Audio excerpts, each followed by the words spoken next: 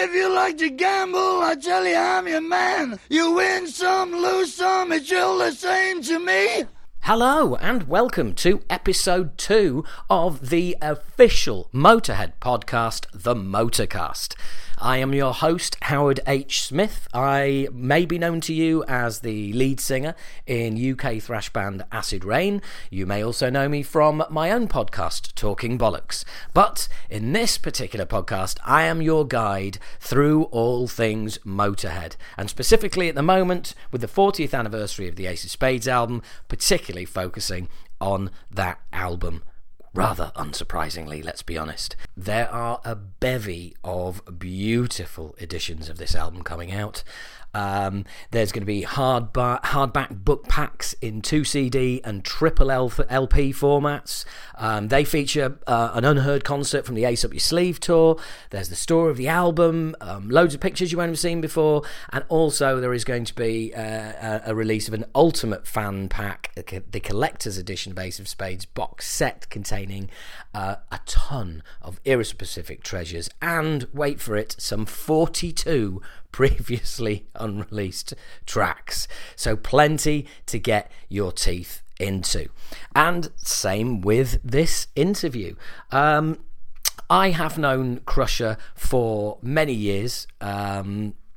Having been, on the scene for many years myself, our paths have crossed. He's emceed gigs that we've played way back in the day, and he is an all-round legend of the UK metal scene. So whatever country you're listening to this in, see if you can find out more information about Crusher. You will want to after this interview. Crusher is just he's a timeless personality. He's a great bloke, simply put. I've known him years, and by the end of this interview, you'll probably feel like you've known him years as well, because he's just one of those really open, chatty, fun people to be around. You are now going to enjoy the next few minutes in the company of the one and only Crusher. Oi, H. Hello there, Crusher, my old mate. How you doing? I'm alive. Against the odds, you're still here. Absolutely, mate. I think everybody put me down for 33 as the year I would be going, but I'm twice that age now and still going strong. Well, I for one am glad to hear it, mate. I really am. Thank you. But anyway, I think anything to do with this album at this time is brilliant. And sadly, do you know what? I looked through the because obviously I designed the tour program, and I looked through the credits on the tour program. Fuck me, there's not many fucking people alive from that. Yeah. That's the unfortunately that is that's the challenge at the moment with this album. Absolutely, and the worst thing being is that none of the band. They've got, it's still fucking think about it. They've all gone. I'm sure you've seen the documentary classic albums by Eagle Rock. Yeah. You've seen that, haven't you? Where they actually got them all back together. I think that was in, 2005? And they actually get them back, all 3 original members back in the studio. And they're talking about the album and listening to it on, they didn't get all 3 of them, apart from when they were playing. But it was like Lemmy and Phil in front of a fucking mixing desk, and then Eddie in front of the mixing desk, or Eddie with his guitar explaining how they came up with the riff. And to me, that fucking documentary will never be beaten, because it's probably the last time that 3 played together. Yeah, that's a really good point. And not just playing together, playing tracks from Ace of Spades. And when Eddie explains, I think he's talking about Ace of Spades, and he's going, I could be wrong on this, but he's going, we normally do everything E or D, but we thought try and do something different in G, right? And then he just goes into the riff, and it's like, fuck, yes. And he played it when I think it was supposed to be in E, and it's like, oh, no, I don't really recognise it. Then as soon as he goes into the G, it's like, fuck, yeah, that's it. And it's, it's like, it's so obvious that that's just such a brilliant fucking song. And it, it's a classic, isn't it? I mean, it's a fucking classic song. Well, and I have to admit, I did find a brilliant quote from Lemmy, where he was, I think it was around 2008, where he was saying that look, it's a great song, and I'm glad we're famous for a good down and dirty. He hates playing it. Yeah, and he said, but I sang the 8 of spades for 2 years and nobody noticed. And it's like, it's classic Lemmy. He was like, but if I had my way, we'd never play that fucking song again. Yeah, no, I know he hated it. I know he did. I mean, I suppose it's like any band not just a rock band, a pop band or whatever, who have a hit or massive hits, and they have to do it over and over and over. It's, I mean, it would drive me insane, to be quite honest.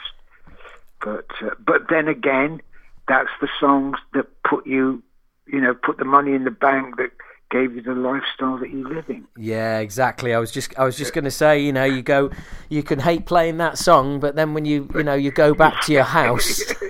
yeah, exactly. But Lemmy never bought a house. He never actually owned property. He always rented. And I remember, this is an Ace of Spades story. I remember this. They had an accountant called Praful Patel, a lovely little Indian man, who was on the very top floor of their offices in Great Western Road, right? Tiny little office he had at the top. And he took me on to do my accounts, right? And I remember taking my stuff up there, and he's going, "Oh, you're doing very well, Mr. Jewell." He says, "You should think about buying property."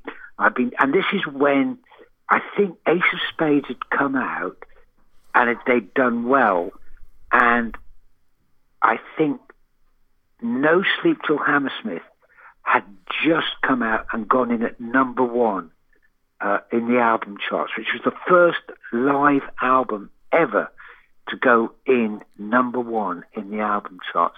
And he went, "Oh, Mr. Jewell, I've been trying to persuade Lemmy to buy property. He won't do it. He won't do it, right?" And I was like, "Well, I think I'm going to be in that same bracket, mate, because I'm not going to buy property, and I never have. I was very lucky to find a good woman who has her own property, and I live a nice life now." But I kind of understood where Lemmy came from. It was like always, earn money, spend it. Earn money, spend it. Well, do you know what? It's funny. I was talking to Danny from Weapon just the other day, and he was saying that when he was living in West Kensington for a while, the band were in a squat a couple of streets over. Yeah, absolutely. I mean, I don't think it was until Wurzel and Phil Campbell joined that Doug Smith, the manager, actually, I don't know if he bought it or he rented it, but he rented a property that they all lived in. And I remember going round to that property actually on several times, and it was a really nice house, and inside it was actually quite reasonable considering who was living in there. But what amazed me was Lemmy was always building Airfix models of aeroplanes and painting them, right? And they were all hung up from the ceiling. right? And I remember one time going in there, and Dick Mick, I don't know if you ever heard of Dick Mick, but he was like, I think he was the keyboard player, or the guy who did all the synthesized sounds with Hawkwind, right? And Dick Mick was there, and and I was just like, oh, fuck me, this is Dick Mick. You know, I didn't even know you were still fucking alive, mate. You know, but yeah, he was alive, and we had a great afternoon or whatever it was, a lot of drinking involved. And all the way through this conversation, Lem is there putting together his Airfix fucking model of whatever aeroplane it was. And yeah, I mean, it's moments like that you kind of you don't expect. That is a bit. I mean, we'll put it this way: it sounds surreal all these years later. It must have been bizarre at the time. Absolutely. And I'll tell you another thing that he loved: plants. Right? He actually liked putting seeds in things and watching them grow. Right. And I remember at one point something happened where he was fucked. He couldn't come back or whatever. And him asking I was in the office and telephone conversation with Doug Smith, the manager, saying, "Doug, can you please go round to my place and water the plants for me?" Brilliant. Yeah. Brilliant. Yeah. That's not bailiffs at the door or anything like that. Quick, there's an emergency. No, just go around and water the plants. Yeah, exactly. Yeah. So how did you I'm guessing that you kind of fell into the role of writing the notes for the tour program. No, I didn't write the notes. I designed it. Right. It at Age.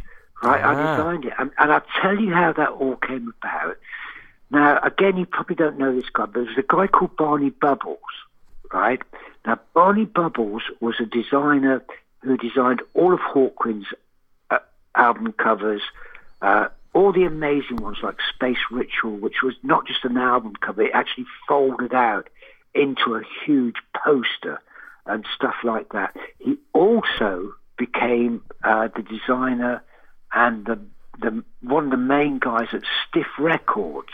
Do you remember Stiff Records? You've ever heard of Stiff Records? Yeah, very much so, right. Very much so. Right, and he came up with the expression, if it's not stiff, it ain't worth a fuck, or something along those lines, right? Yeah.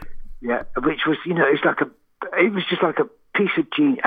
And Barney was a fucking genius. He looked like a little pixie, right? And he was always one of my design heroes. He also used to design for, I doubt you know this, there was a magazine called Oz in the 60s, right, which was a completely incredible underground magazine. There were two, actually. There was the International Times, which was known as It, but that was like a newspaper.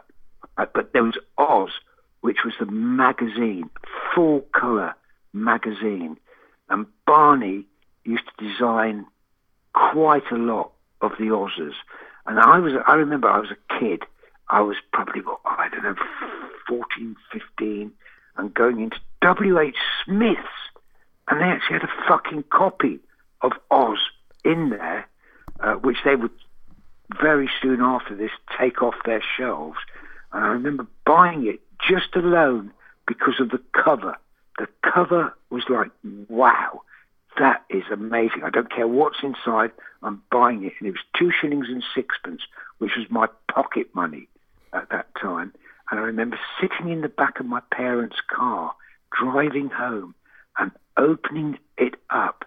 And on the 3rd or 4th page, it had a picture which had the word fuck on it in big letters. And I was like, oh, fucking hell. I've got to hide. This one's going on the mattress. Yes. The parents can't see this.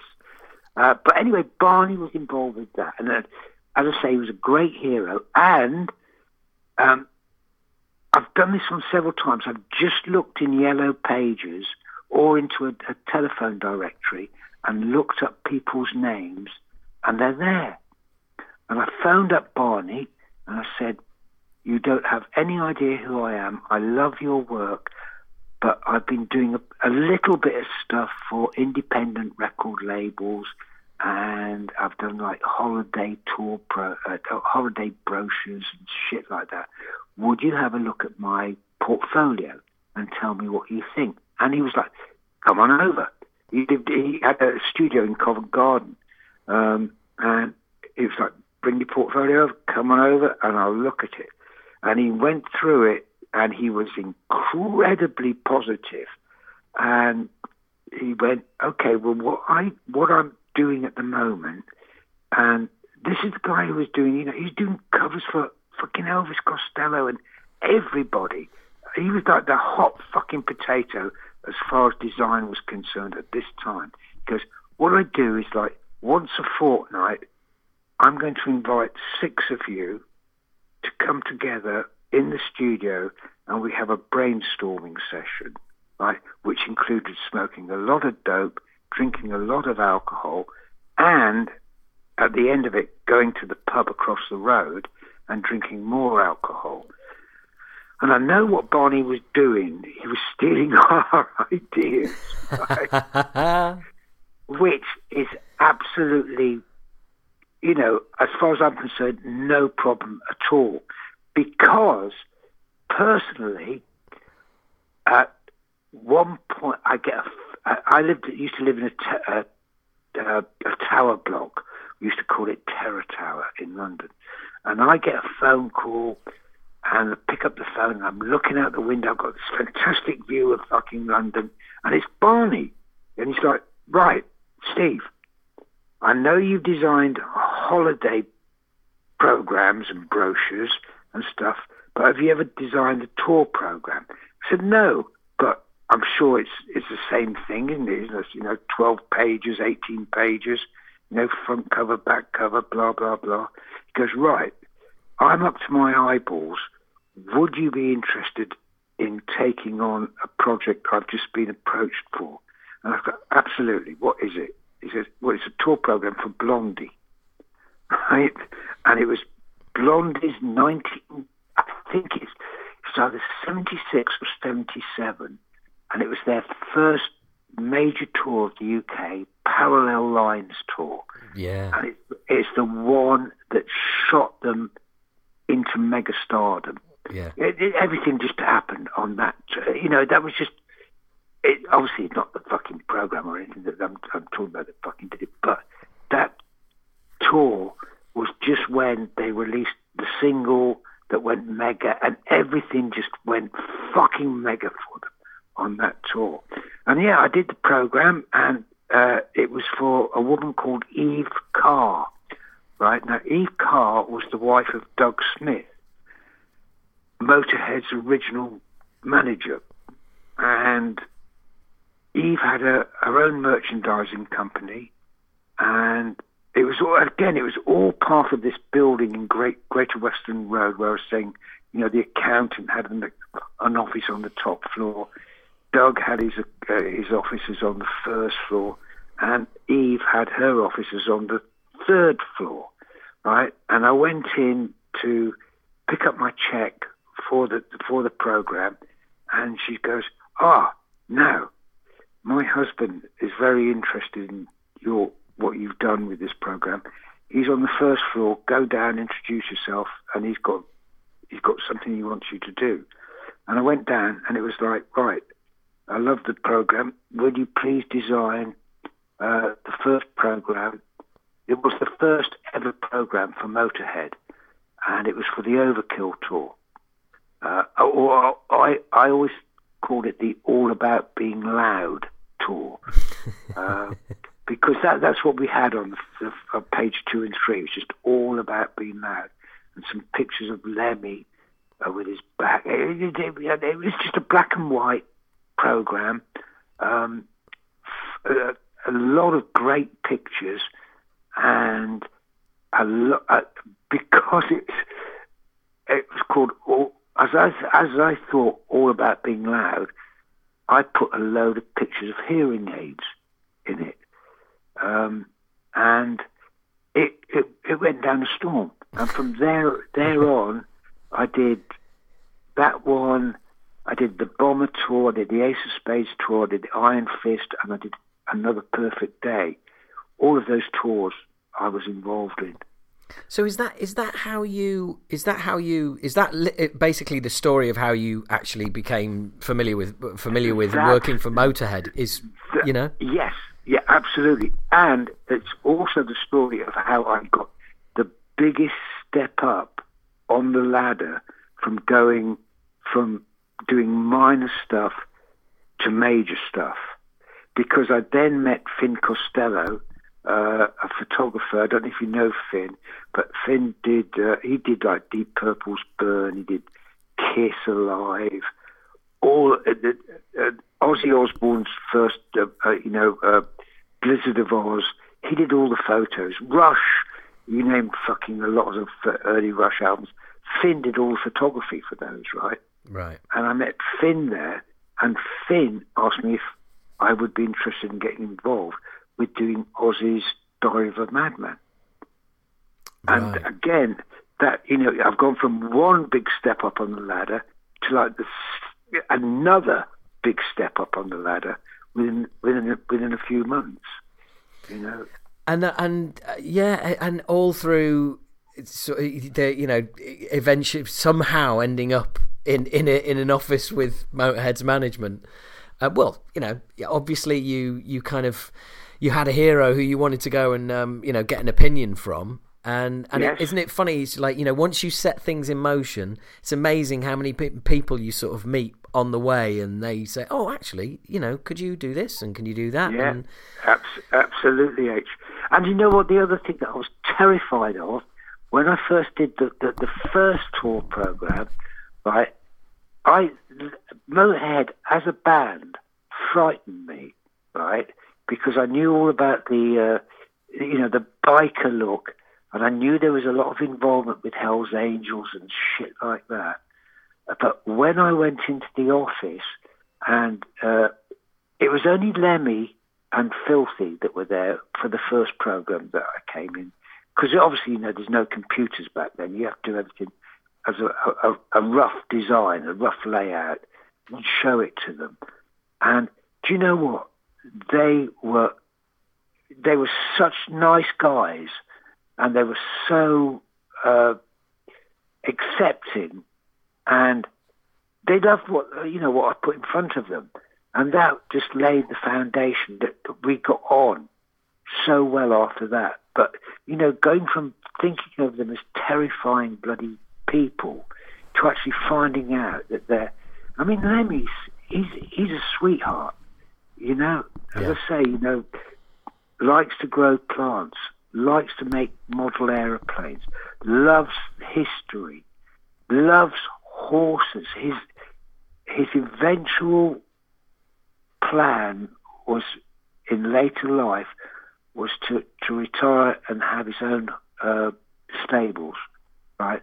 That never came. That went out the window a long time, after we discussed that idea, because at that time Motorhead weren't as huge as Motorhead became. They were just on the verge of it. Bomber had done well.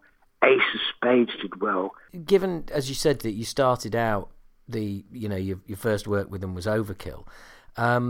When Ace of Spades came out, presumably, you got to first listen to that. You were sort of well in the camp by then. Can you remember first listening to it? I remember. Do you know what? Not really. I remember. I'd be disappointed if you could. No, vaguely. Well, I tell you what. Every time we went to fucking Motorhead's office, if you came out and you could still fucking walk, it was a fucking miracle. Yeah. Honestly, it was a fucking den of debauchery.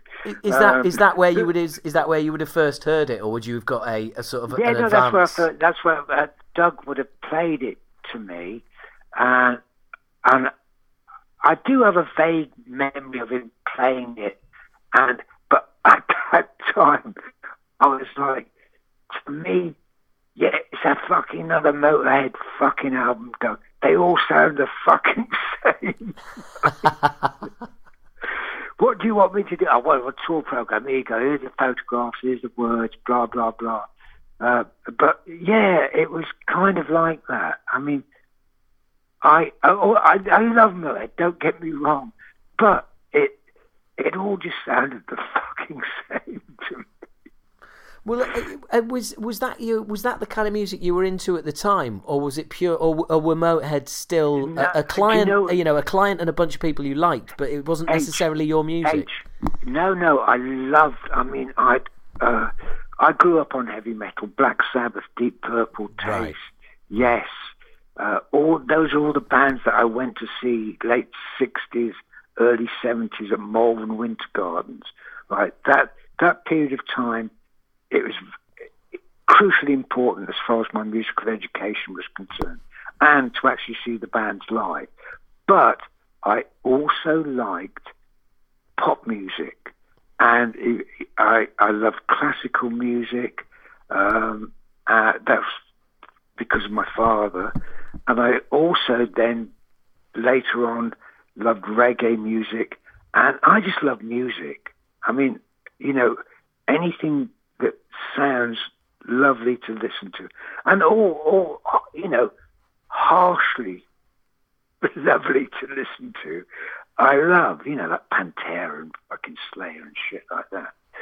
But my musical taste was always very varied, always very varied.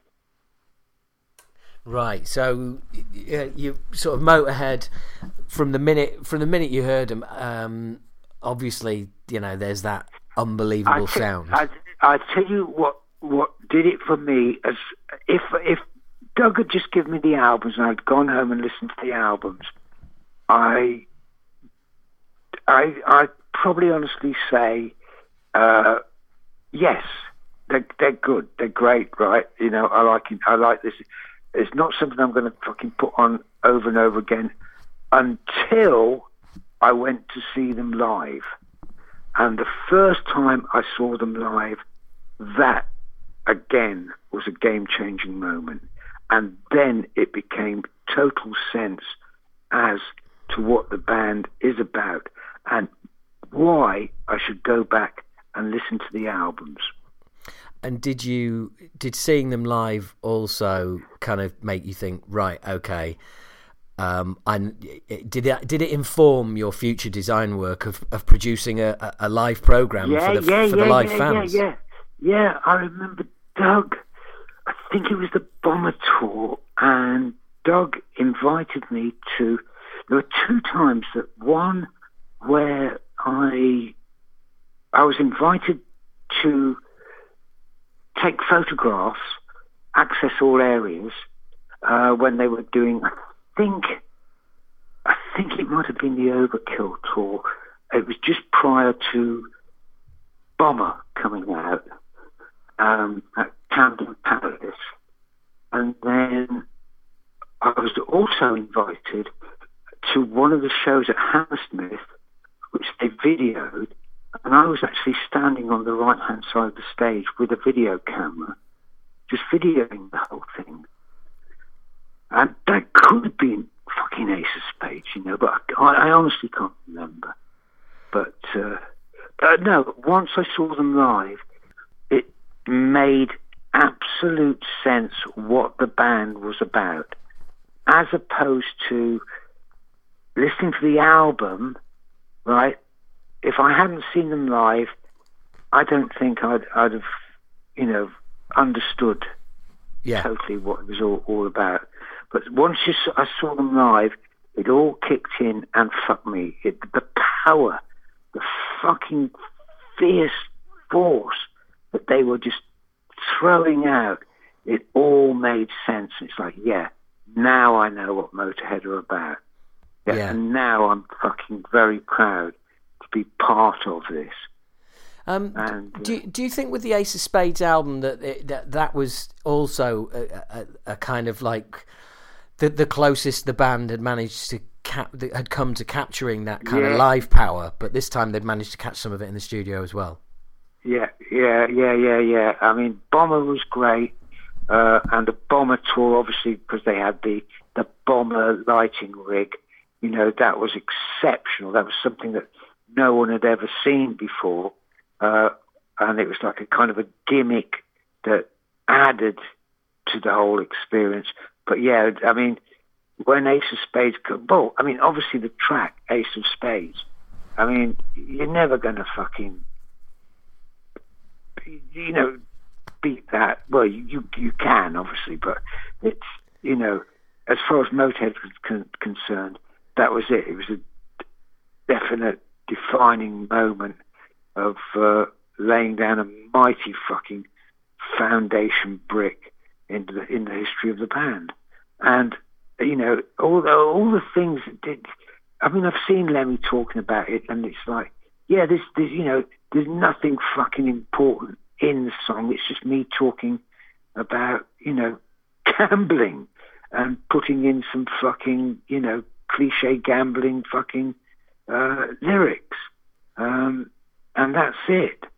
But the song itself, it's just one of those that whenever even still, it's one of the few fucking songs that I love, that when I hear it, I do enjoy it. There's so many songs that I love that have been played to death, that when I hear it, one of them, sadly, is like Blue Oyster Cult's Don't Fear the Reaper. Yeah. Right? You know, when that comes on the radio, it's, oh, no, not again. But when Motorhead comes on, it's just like a breath of fresh air. And it's like, fuck me. You know, I was part of that.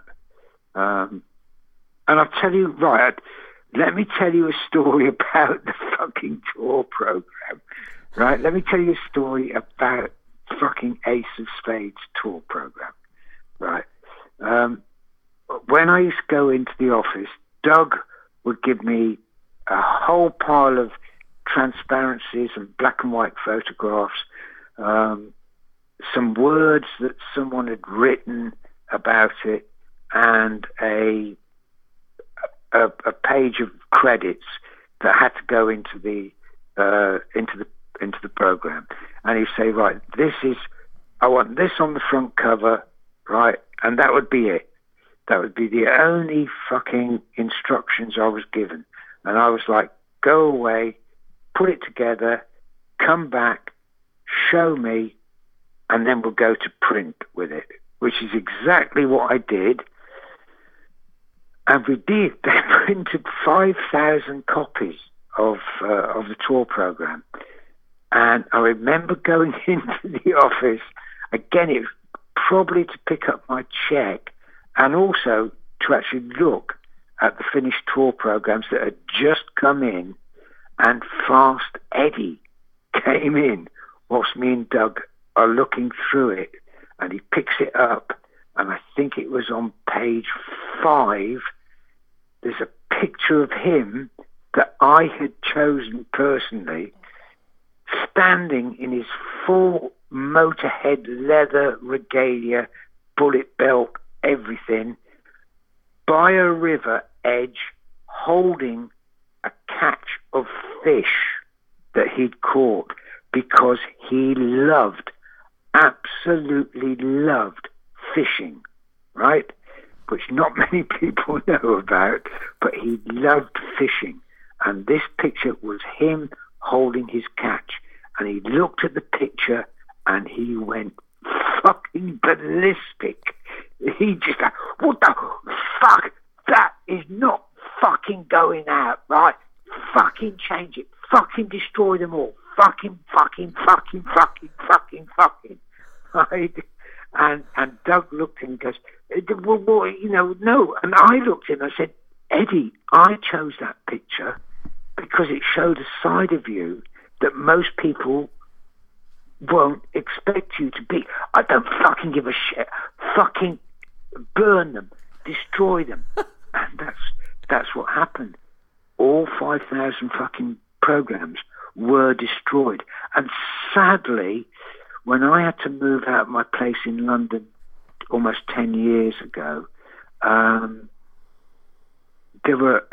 had probably the only set of printer's proofs that still had the picture in.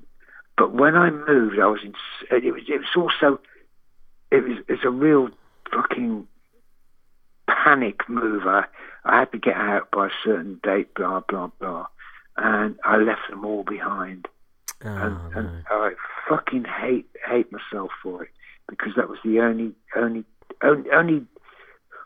copies that are left, because they burnt fucking 5,000 programs, and we put a picture in of Eddie and Phil looking, like Eddie and Phil.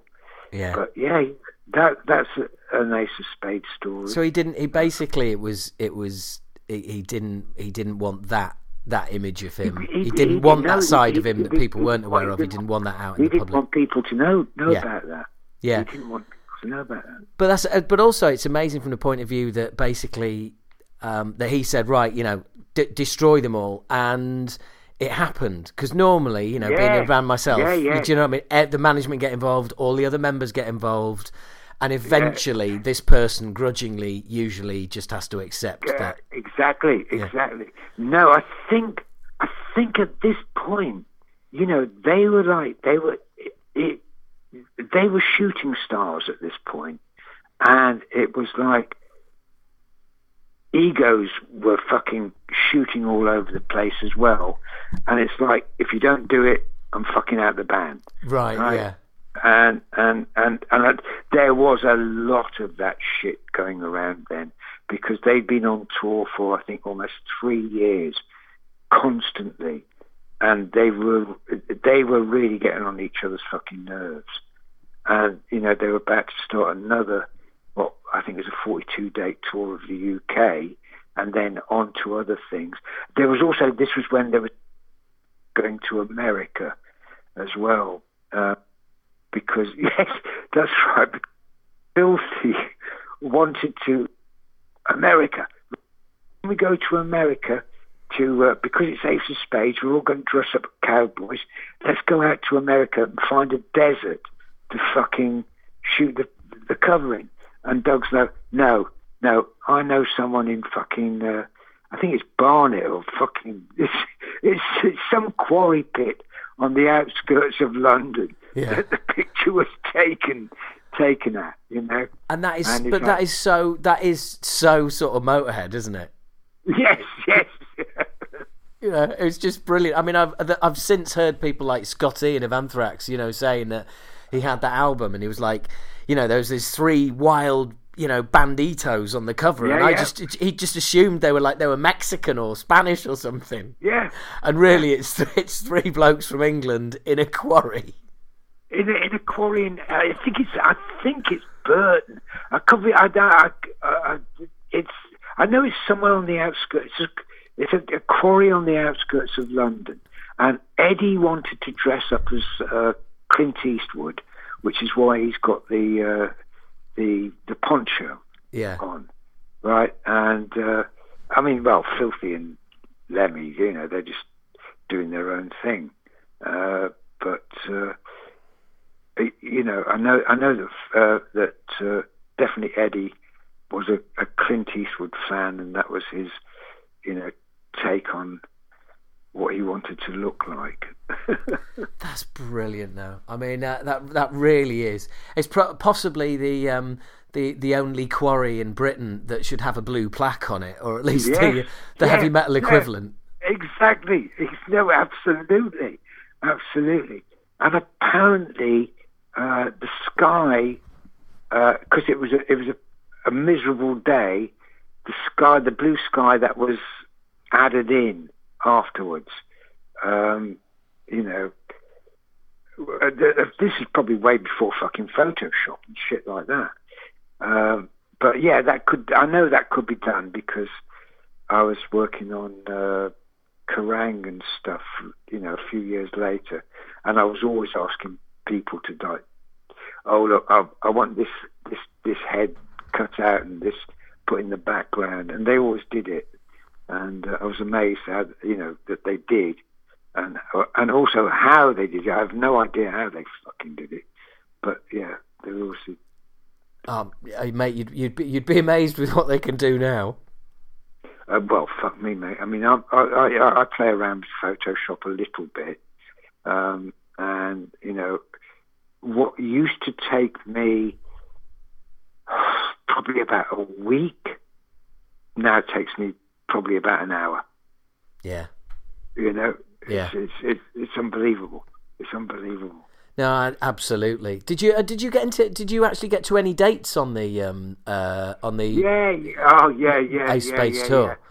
The Hammersmith, I think that was towards the end of the tour. It was 4 dates at the end, wasn't it?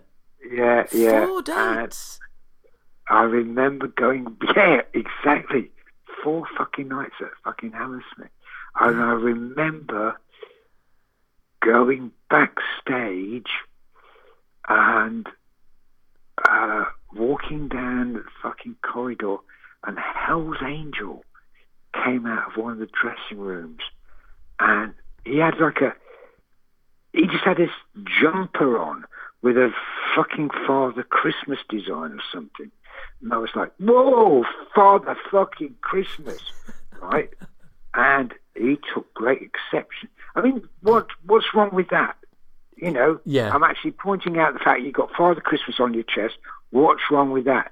And he took fucking umbrage with me. I was like, you fucker, right? And Lemmy fucking strided out, and it's like, leave him alone, right? Just fucking leave him alone. And that's not the first time that Lemmy saved me from a fucking beating from the Hells Angels. It happened several times. Right, so they never quite acclimatised to the Crusher humour, is that what you're trying to tell me? No, not really. But you know what? In all honesty, eventually I was accepted by them when... Oh, who was the fucking president? Was it Marcus? He's just died, I think. But yeah, they used to invite me over to the clubhouse in where is it? Fucking East End. It's somewhere in the East End, right? For firework, bonfire night and stuff like that. I always used to get invited over, and we got on really well. And Josh, who's the stage manager at Brixton Academy, he's one of the Angels, and I knew him when he was a prospect, and he used to come to the Hippodrome, which you played, didn't you? You played the Hippodrome. We did indeed. In fact, I still remember somebody, one of the guy who controlling the spotlight that night, shining it in your eyes. And, right. and you just giving this huge, oh, get that fucking light out of my eyes. Oh, those are good old days, mate. The good old days. Absolutely, yeah. Yeah. But of course, we played it when it had become a bit of a rubbish nightclub. Yeah, was that in the early 90s? Yeah. That's when Stringfellow? I think that's after when Stringfellow sold it to what they called Mecca, the people who do the fucking bingo houses and all that. Yes. One thing that I'm really, really happy with was that years later, I remember after a Hammersmith show, me and Lemmy, we ended up in there was a pub opposite the Royal Kensington Hotel that basically fucking stayed fucking open forever. Yeah. And the two of us are in there. He's playing the fucking fruit machine, and I'm going. I go, Lemmy, Wurzel. You know he's in a fucking dreadful state. Do you think you would ever possibly consider allowing him to join the band again? And Lemmy stopped playing the fruit machine. And now to get Lemmy to stop playing the fruit machine, I've done it twice, right, in my life. But it's you're in for a fucking tongue lashing. And he turned around and he came and sat down, And he just went into this whole spiel. There's no way. And I'm like, look, he's fucking dying, mate. He's not going to be with us for fucking that much longer. Please consider taking him back in. Even if it's just me driving him down, and he comes out and does an encore with you. And he goes, I'll think about it. And then they were, whatever the next tour was, they played Brighton. And I got in touch with them and I said, look, I'm coming down to Brighton. I can bring Wurs with me. Will you let him come out on stage? He goes, all right. And it was a brilliant night. And do you know what? Lemmy and fucking Wurzel, I was supposed to drive him back after the gig, and Lemmy insisted that Wurzel stay and he would look after him. And they had a fantastic night. And then a few weeks or days later, they played Hammersmith, and Lemmy invited him to fucking get up on stage at Hammersmith. And that's the last time that they played together. Oh, man, that's a wonderful story. Yeah. And do you know what? When I drove Wurzel down to Brighton, he was sat in the back of the car. I had a friend with me as well. And he was sat in the back of the car and he was doing a crossword. And he was so down. And Wurzel was he's one of these people that normally is full of life. Yeah. He was so down, and I could sense that, he's down. He's probably also wondering what the fuck's going to happen when we get there. Anxiety. That's shit. Yeah. And once we got there, it was like a golden box had opened. Everybody was so accepting to him. You could just see how happy he became. Yeah, that light came on again. Yeah. And it was and I remember when I left and to drive back to fucking London, he was like it was a transformation you couldn't believe. And it was the same at Hammersmith. I could only imagine. So with the when they were a three-piece, when it was just Eddie and Phil, was the chemistry? Were there less arguments? Were there more arguments? Was it? No, it was no. I tell you what, when we're coming up to Ace of Spades, mate, fuck me. There's not just arguments. There's fucking physical fights going on. Right. Especially between Eddie and Phil. Fuck me, they would go into it. They would fucking go into it over stupid things, Oh, it always is. I think, as I said, because they've been touring for 3 years, almost not non-stop, but more or less non-stop, and they just fucking hated each other at that point. Although it was, they were just on a fucking wave of success that was going to get, bigger and better.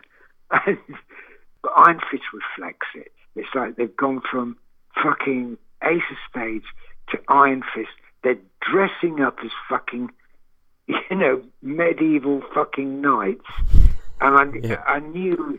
It was like, no, this is fucking wrong. Everything's fucking wrong about it. And I think it all came to a fucking climax when they were over in New York, and Lemmy wanted to do he did a single with Wendy O. Williams from the Plasmatics, which was Stand By Your Man. Yeah. And Eddie was supposed to produce that, and as soon as they started doing it, he walked out. He walked out of the studio, and that was it. That was the final straw in as far as Eddie was concerned. That this band is is now just turning into a fucking piece of utter shite, and I'm leaving. The funny thing is, when what you were saying there about the fights and everything around the Spades era, is it's kind of, you know, for people listening to this who've you know, not experienced being in a band or whatever, you've got to think of it as a very, very intense personal relationship, a lot like, you know, you have with a partner or a wife or a husband. But also you're spending all your working time together as well, and you live together, and you seem to be doing well, but there's no money around that there should be. And I mean, if you imagine all of that pressure on any relationship, it's a wonder there was times where there weren't fights. Yeah. No, you're absolutely correct. But as I say, there were some fucking vicious fights, and Filthy. I mean, you know, he doesn't look fucking that fucking big, but Filthy, mate, he would fucking, seriously, I would not want to fucking take a punch of Filthy. I also would not want to take up Eddie. Out of all of them, Eddie was the one who was probably the most fucking vicious. Right. Lemmy stood away. Lemmy's a fucking peaceful character. Yeah. He doesn't want this. I mean, there's a story when Lemmy's playing the fruit machine, and suddenly, like, you know, a fucking cartoon, Eddie and fucking Phil come rolling past him from the room next door to where the fruit machine is, battling out on the fucking floor, and, you know, and then he's like, yeah, here we go, carry on, put more money in, press the buttons, and wait for it to fucking finish, you know. So literally like a sort of a parent ignoring a pair of sort of fighting dogs. Yeah, exactly. Oh, that's brilliant. Yeah. That's brilliant. And I'll tell you another story. I've told you this one. When I think this was also probably around this time. When I used to go into the office, I used to have to sit in reception until Doug Smith would allow me to go up to the office on the first floor. And when I was sat in reception, the receptionist was a lady called Motorcycle Irene, right? Right, okay. Who, great character, absolutely wonderful woman. And I'd be sat there and she's getting on with her shit.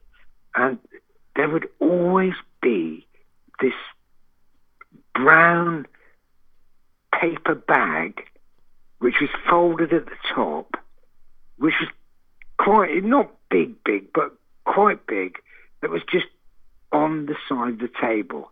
And I was been there, I don't know how many times, waiting to go up to the fucking first floor. And the front door someone would press the bell, Irene would allow them to come in, and it would be a motorcycle courier, never took their fucking helmet off.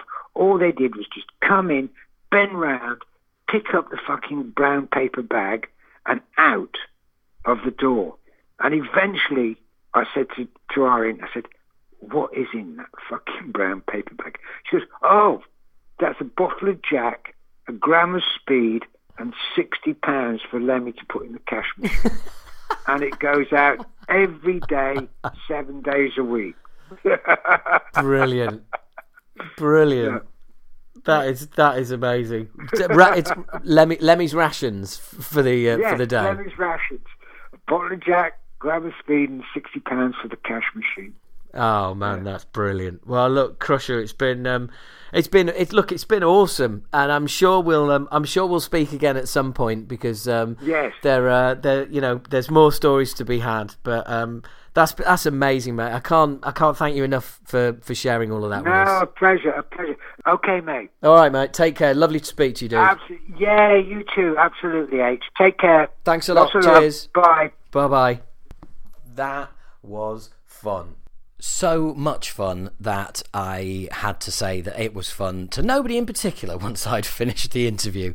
And I'm sure after listening to that, you're thinking, well, I hope I bump into him one day because he sounds like a lovely bloke, and wouldn't it be great to go for a beer with Crusher?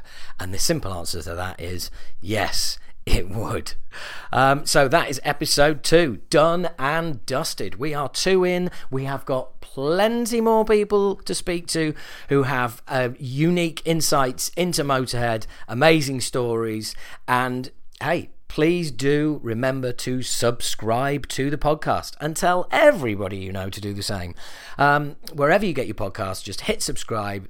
Every new episode will appear in your player, ready to listen to as soon as it comes out. You can download it over Wi-Fi, you can download it, you can stream it, do whatever you like.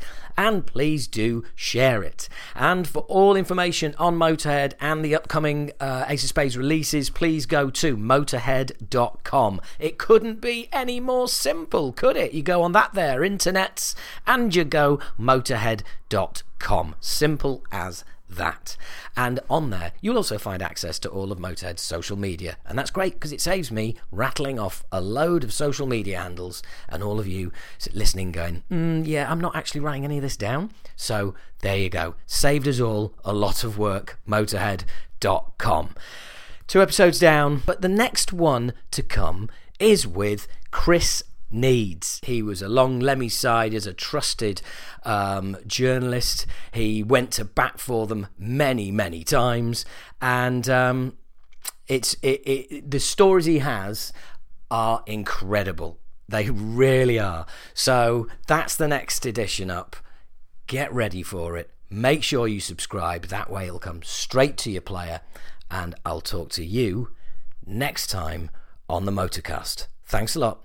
Speak to you soon. I don't show you greed. The only card I need is the Ace of Spades. The Ace of Spades.